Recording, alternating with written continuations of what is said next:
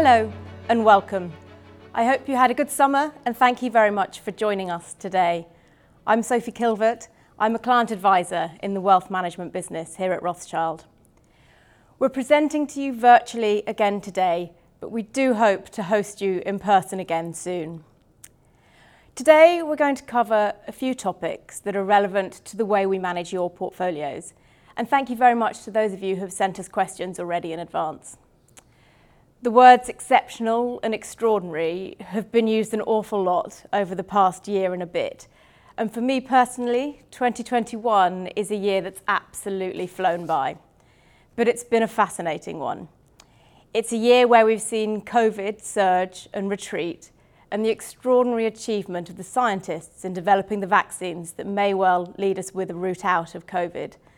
So today we'll look at the prospects of this, and also the impact that the pandemic is still having on our lives. Stock markets, as they often do, look forward. So while economies are still in recovery mode, major stock market indices are at all-time highs. So we'll ask whether they've gone too far, and are we seeing excessive valuations? And also we'll look at the threats to that recovery, one of which is tightening monetary policy. Now, central banks have been reticent to do that so far, possibly in fear of another taper tantrum. But we'll look at whether rising inflation might not give them that option. So I'm delighted today to be joined by Victor Balfour, our portfolio strategist, Hugo Capel-Cure, one of our portfolio managers, and David Miles, who's Professor of Financial Economics at Imperial Business School. Now, David's a member of the Commission of the Irish Central Bank, and also, between 2009 and 2015, was a member of the Monetary Policy Committee of the Bank of England. So thank you for joining me today, gentlemen. Victor, if I could start with you. You've obviously been assessing the impact of COVID incredibly closely. What's your take on where we are now? So I think the first thing to say is that contagion is still at uncomfortably high levels. We're now into what is widely considered to be the sort of fourth wave globally. Certainly the sort of Delta variant has been quite key and central to the flare-ups that we've seen at the moment in places like the UK, the US and a number of developing countries, particularly in Southeast Asia. Now, for the most part, I think what we're seeing is that nationwide lockdowns have been resisted this time round. We are seeing some restrictive measures, some social distancing measures reintroduced, but those nationwide lockdowns have been resisted. Now, part of the reason for that is that fatality rates, thankfully, are rising much more slowly this time, certainly in developed markets. And of course, a big part of that is the kind of accelerated vaccine rollout we've seen to date. If we take somewhere like the US or the UK and Europe, over half of the population has been fully inoculated, much higher in the case of somewhere like the UK or even parts of Europe.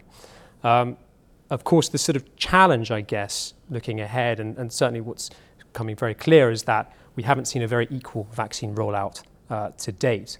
Certainly a number of those sort of developing nations, we're talking single digits as a percentage of their population, have been sort of fully immunised so far. And so I think the sort of challenge now for policymakers is trying to get a more equitable vaccine rollout. There are some sort of commendable kind of initiatives on the table from various G20 members at the moment.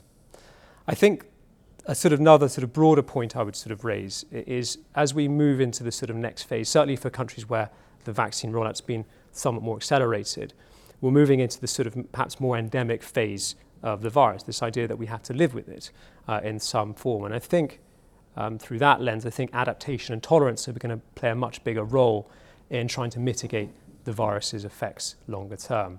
And certainly we're seeing at the moment in the UK here, companies are still operating even as caseloads have surged. Workers are going about their everyday lives and consumers are, for the most part, still spending. And so I guess through that lens, if that trend continues, that should hopefully reduce the virus's prominence over time. And David, Victor there talked about learning to live with the virus. What's your views on the reopening strategies globally? What sort of scenarios do you think we're looking at?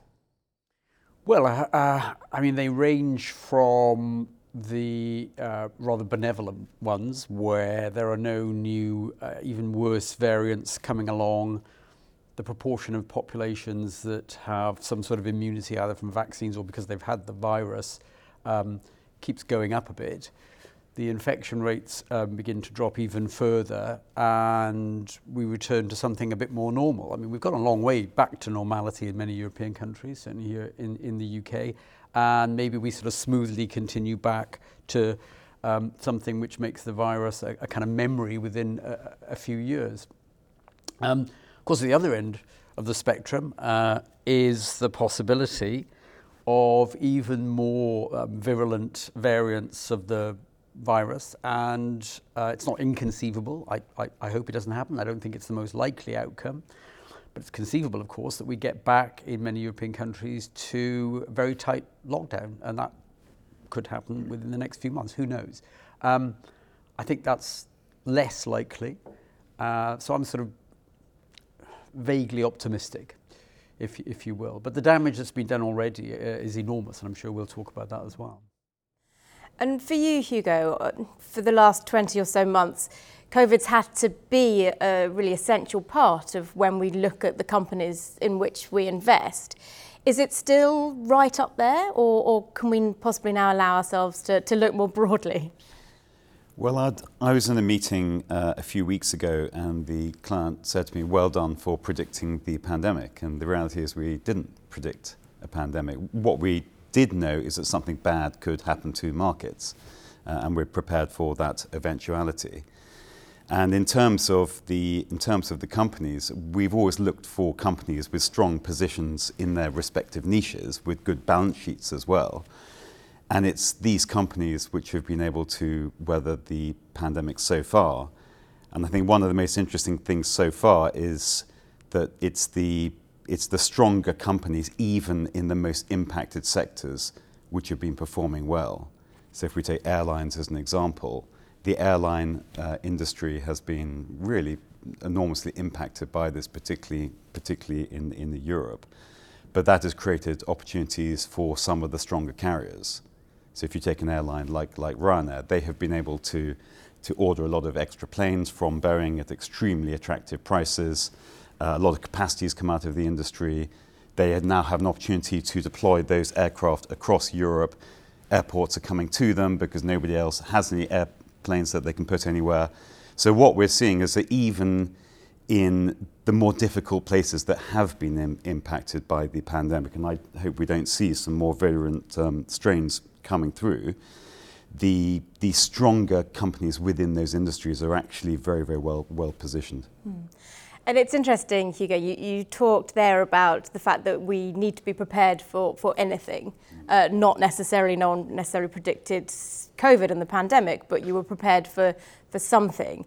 David, you've sort of been in the centre of the storm before, if we think about coming out of the global financial crisis. Are there things that you learnt there that you think we can use again today that's still relevant as we see some sort of recovery? Well, I think one thing that central banks learned was that going big, if you like, early on when it was clear that there was a major problem is the right strategy. And then reining it back in when things seem to have, the storm seems to have passed, or at least be passing.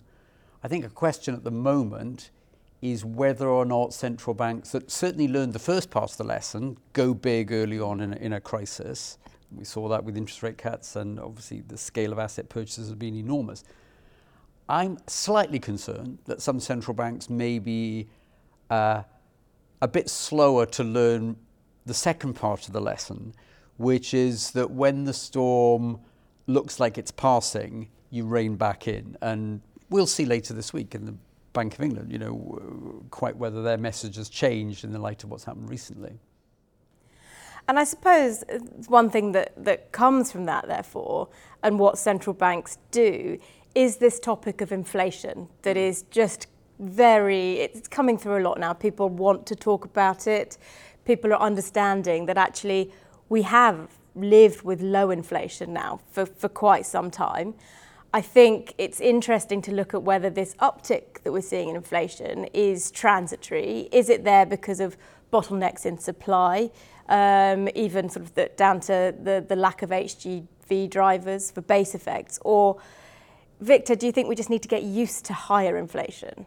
Well, I think it's important to say we're seeing a very visible surge in consumer prices kind of globally.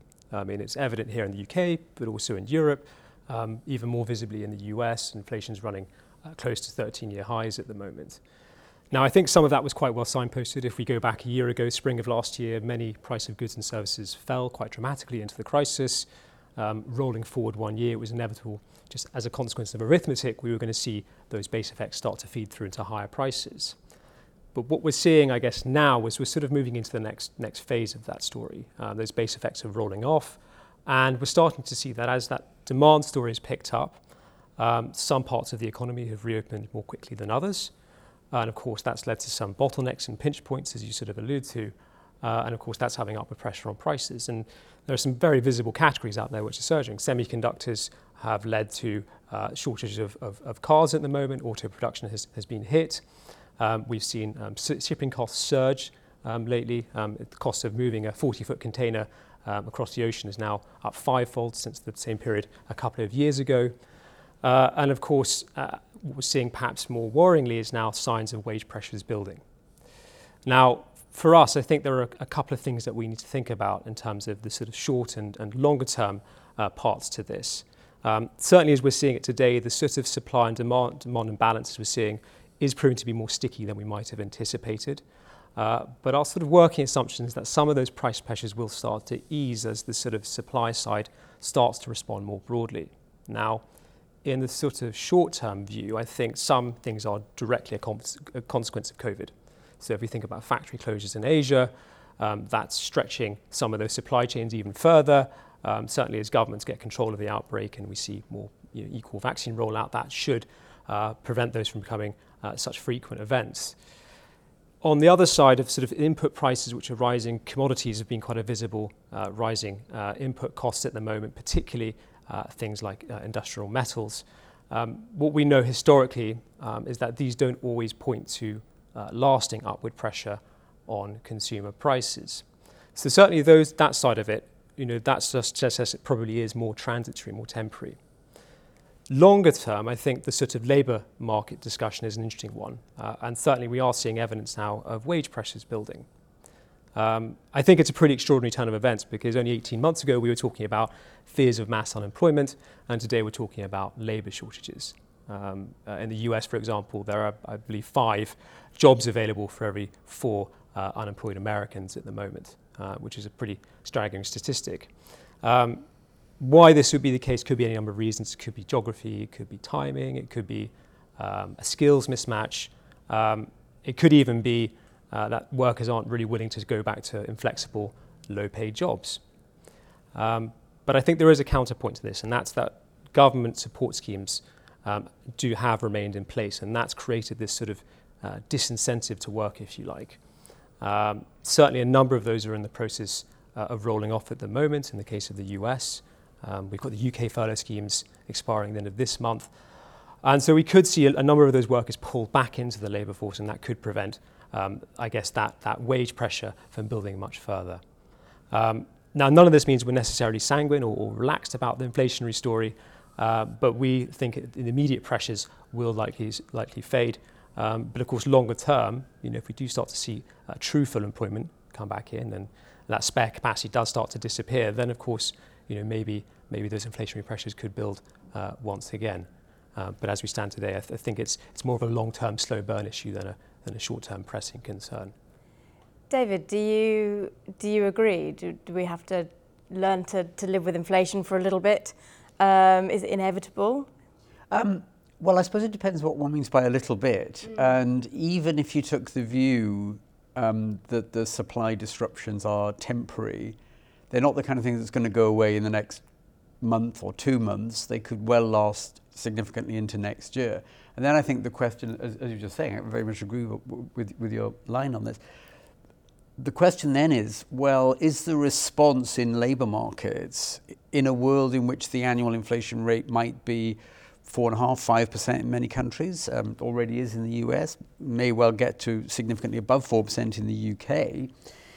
Is the labour market reaction to that one of, oh, well, this is temporary, we'll still settle for wages rising at 2.5%?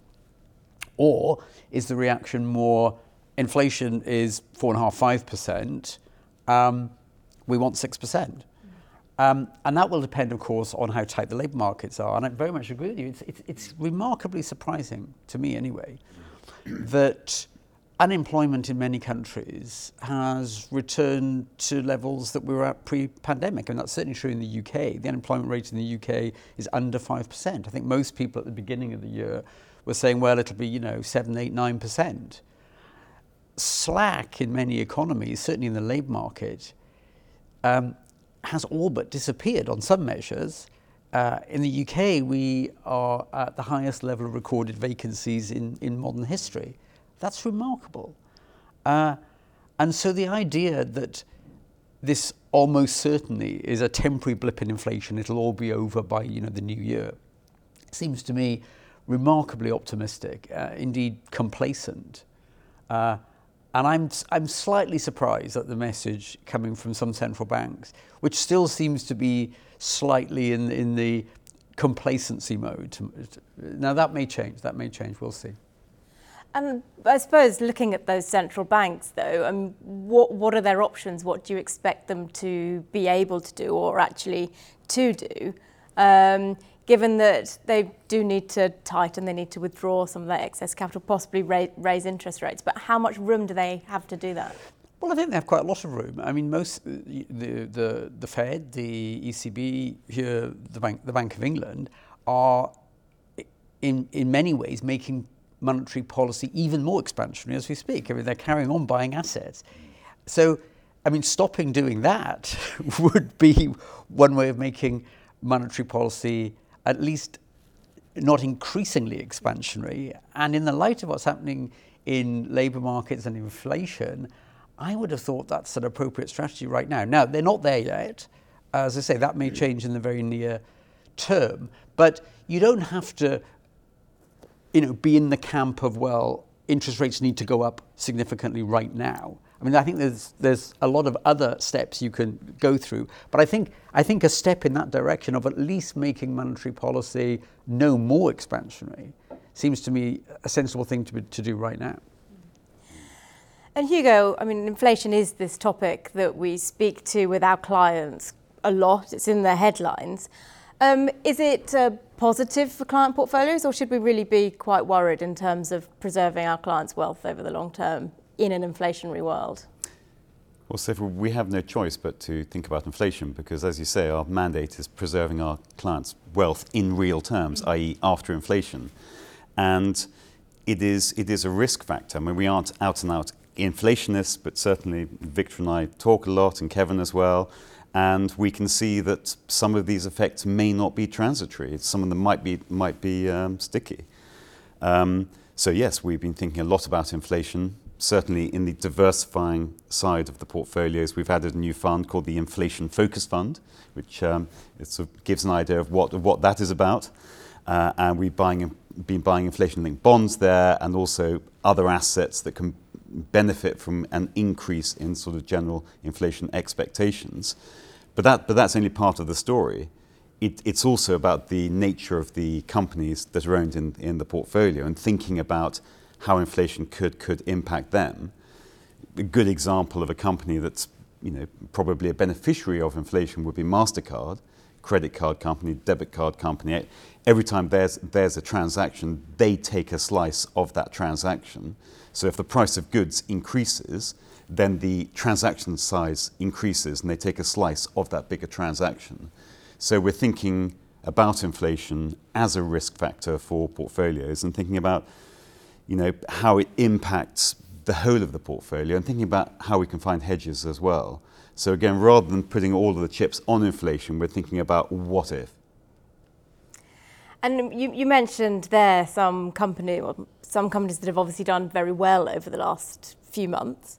And Victor, the portfolios themselves that have had an extraordinary few years, we are seeing markets at all-time highs yet again. That's sort of what we expect to some extent. But would you say they were overvalued at the moment? So I think we just need to look back at the past 18 months, first of all. This has been the second fastest doubling in US stock prices on record, going back over 120 years. It was only the faster recovery we've seen was post the Great Depression, when stock prices fell a lot further to begin with.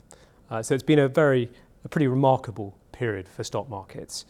And of course, we haven't really touched on why this has been the case. It's been a very, very positive macro backdrop. Reopening economies, growth is kind of put above trend. We're seeing output now back above pre-crisis levels, productivity surging, and of course we have a very benign and favourable interest rate environment as well. But of course, to the crux of your question, some people are now a bit concerned that perhaps markets are looking overvalued and too much of the good news is priced in. Now, I sort of share the view that valuations are looking expensive. Certainly when we look at a number of metrics, they're close to some of their most expensive levels ever. And certainly in the case of something like the cyclically adjusted price earnings ratio, which is one of our preferred measures, the CAPE ratio, it's in the 98th percentile of all valuation levels going back over a century. So there's lots of sort of data to suggest that we are in expensive territory. But I think what we know about valuations is that they are a notoriously poor timing tool in the short term. So even though we think that there's possibly some scope for a setback, I think valuations often don't give you that read. Longer term, I think we're still pretty constructive on stock markets. And I think the reason we think that is probably for a couple of reasons. The first is around the earnings backdrop. We've seen one of the fastest recoveries in corporate profits this year, and that momentum has continued. So we're going to see S&P operating earnings expanded about 60% this year, one of the fastest changes we've seen in the past 3 decades. And of course, with the sort of recovery in dividends that we've seen and that ongoing strong growth backdrop, certainly that we could see prices move high and actually see a normalization in those valuations as those earnings recover.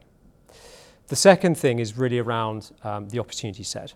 Bond yields, interest rates are below current and prospective inflation rates. Even at the sort of more speculative grade end of the sort of corporate credit spectrum, high yield is no longer offering you a positive yield if held to maturity in inflation-adjusted terms. And so certainly when we think about the difference between the yield on bonds and on stocks, that tilts it firmly in favour of that stock debate. And certainly as we see it from here, prospective long-term return for stock markets are still well in excess of inflation. I'm not sure the same can necessarily be said of bonds. So you've painted a reasonably rosy view for the outlook. Is that one that you share, David? I certainly share the view that if you're asking which are the most overpriced and expensive assets in the world, I would look at the bond market much more than the equity market. It's remarkable, coming back to the issue about monetary policy, it's remarkable to my mind how markets are pricing in such a gradual and slow tightening, you could call it tightening, you could call it normalization, in monetary policy, and how cheap it is for governments to borrow. I mean, the UK government, I'm looking out here, the Debt Management Office, the UK Debt Management Office, just over there. I mean, they're able to borrow in real terms by issuing index-linked bonds at 10 or 20-year maturities at a real interest rate, not of +1, not of 0, not of -1, not of -2, but -2.5%, sometimes near -3%. I mean, it's remarkable. After a period when the stock of government debt in the UK has now just gone above 100% of annual GDP, something which a few years ago was, people said, well, that's inconceivable. We're not going to do that. Would be a catastrophe. And here it is. The government can borrow at -2.5% real interest rate. Now, how long is that going to last? I don't know. But I think government bonds issued by the sort of major sort of developed world economies look remarkably expensive to me. And in the light of that, I think stocks, actually, I'm no expert on these things. You guys know more about this than I do. But you've got to put your money somewhere. Let's face it. You could go and spend it, or you could save it. If you're going to save it, I would have thought equities look better than most other things, which just look remarkably expensive. That's my amateur view. And Hugo, what's the impact of that? Does this do the current market valuations change the way you think about companies?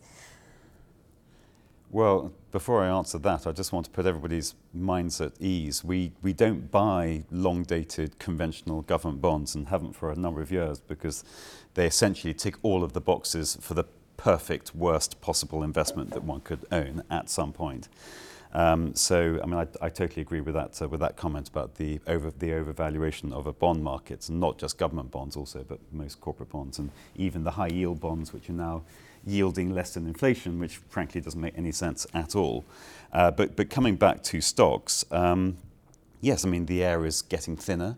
The market has had a tremendous run, you know, off its sort of pandemic lows of 18 months ago. I mean, we construct portfolios bottom up. We aren't buying whole markets or indices. We're buying individual funds and stocks. But even in that context, when we do our appraisal of forward returns, that has two components. It's the underlying earnings and dividends that we can receive from those companies, and our expectations for growth going forward. That's one component, the sort of operating component. And the other component is the starting point of valuation and what we think might happen over the next few months and years. And what we're now doing is we're seeing that we're having to take a haircut on the valuations. So we still see attractive total forward returns going forward, but that has been moderated a little bit by the valuation component. So yes, certainly much prefer to own stocks than conventional bonds for obvious reasons. But within that, it's becoming harder to find pockets of value. Mm. So I suppose after the few years we've had of really good returns in portfolios, is it one where we should look at maybe tempering those expectations for the future, particularly in light of possible rising inflation? Well, I mean, I'm all for tempering expectations, you know, particularly after we've had such a tremendous run in markets and performance generally. So, yes, I mean, we still anticipate decent returns, but I don't think we can generate these kinds of returns every year. And I'd just like to quickly touch on a slightly more geopolitical aspect of what's going on at the moment. We've seen China come up a lot in the news, and actually someone sent us in a question asking whether the impact of China, and particularly when we look at the submarine deal between the US, the UK and Australia, and the tensions that's caused. Victor, do you see that as being a problem? Or is it just simmering tension? Well, I think, posturing geopolitical risk is a sort of fact of life when we look at that particular part of the world. I think there are other things going on that are also sort of rattling markets at the moment. There's an indebted property developer which is threatening to default on its debt, and markets have reacted quite badly to that. But since February, there have been other ongoing sort of regulatory risks that have emerged out of China. Interventions within the technology sector, casino, gaming, the private education sector, all of these have been subject to a crackdown from Beijing. And of course, since then, we've seen quite divergent returns in terms of how the markets have behaved. So if we look at the investable Chinese stock market, that's down about 30% since February. The sort of global stock market is up about 10%. So there's quite a disparity in terms of the returns we've seen over that period. Now, I think we know that sort of regulatory risk has always been a sort of fact of life when we look at China. I think what's unsettled investors this time is the speed with which they can unveil some very dramatic changes. Certainly if we go back 3 or 4 years ago, many of these sort of sectors were reasonably protected. They operated in a sort of low regulatory environment. Beijing was trying to promote nascent industries and allow them to flourish against sort of big kind of US tech giants, if you like, in particular. What we're seeing now is some of the sort of antitrust legislation is now coming in, and certainly where, I guess, Beijing's sort of social priorities clash with market power in what its vision of sort of state capitalism. That's very much been the focus. I think from a sort of investment standpoint, clearly, this has tainted the sort of short-term picture, and clearly in the context of growth, which is slowing a little bit in that region as well. It perhaps means that tactically it's a bit more challenging at the moment. But I think longer term, we still see a strong case for the sort of broader EM Asia region. It's still one of the most dynamic parts of the globe. Most of the world's capital is going to continue to pivot there over time. And I think in the context of this recent setback, valuations are even looking more compelling. So I think even, for an economy which is probably more centrally controlled than most, I think as we see it, the sort of structural case is still sort of broadly intact, even if that tactical one is probably a bit more challenged at the moment. And Hugo, obviously within the portfolio we have exposure to China. Has it made you rethink any of that? Victor and I were having a chat about this real estate developer a few minutes ago called China Evergrande. And it's the second biggest real estate developer in China. And actually about 3 years ago, I was in the offices of the biggest one. And next to their elevator, they had a sign saying in both Chinese and in English, life isn't fair, get used to it. And we were sort of discussing the ramifications of that. In terms of China, we actually took some money out of our main China fund last year because the Chinese market had been on a tear. The valuations were looking quite high, and we just felt that it was a bit overheated. So we took some money back out. Since then, the Chinese market has come back sharply. This particular fund has come back sharply, and we have just begun to nudge a little bit of money back in. And the reason for it is that most of the underlying investments are quite bread and butter companies. They're in things like the consumer staple space, in auto retailing, and the valuations have come back a long way, and the valuations now look attractive. So just sort of looking through the political noise, problems with the real estate sector, there is value in China now, and we're just nudging money back in. And David, we talked about some of the threats here. We've talked about inflation and China and the general geopolitical. Is there anything that particularly worries you at the moment as we kind of come out of the pandemic and start to see those economies recover? I think something that is a bit worrisome is that populations may come to expect that governments will always be able to step in, massively support economies fiscally and with their central banks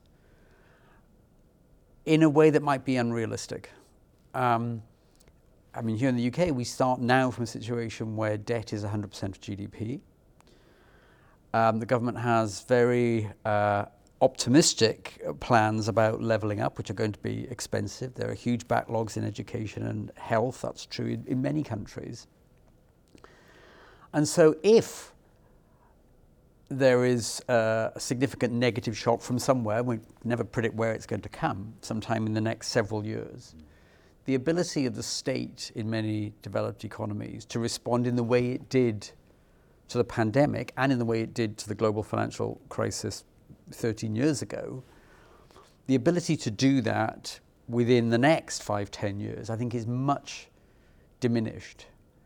And bringing the level of debt down and so establishing an ability of the state to respond again on the scale that it has done is going to be a very tough thing to do. People in the UK point at, look what happened to the debt to GDP ratio after the Second World War ended, or after the First World War ended. What they forget is that because of the massive scale of military spending, which then was cut off quite quickly after 1945, after 1918, it wasn't so difficult to bring government spending down hugely in a short period of time. And that's what brought the debt to GDP ratio down. It ain't going to happen this time. It's more difficult.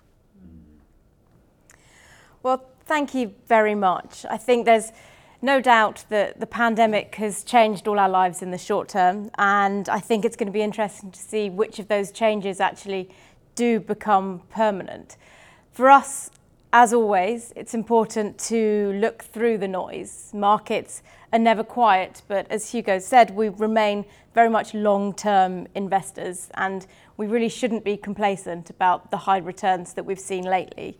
Our job, of course, is to preserve your wealth over the long term, so it's there for you when you need it. So our thanks today go to our panellists. Thank you for joining us and for your insights. And we're also very grateful for you two for dialing in yet again today, and we hope that we can host you in person next time. Thank you very much. Please note, this audio content is produced by Rothschild & Co. for information purposes only. The podcast is not provided as a solicitation, recommendation, or invitation to buy or sell any security, fund, or any other banking or investment product. Nothing in this podcast constitutes advice of any sort, and no responsibility is accepted in relation to the content accuracy or any reliance on the information provided. The value of investments and the income from them can go down as well as up, and you may not recover the amount of your original investment. Past performance should not be taken as a guide to future performance.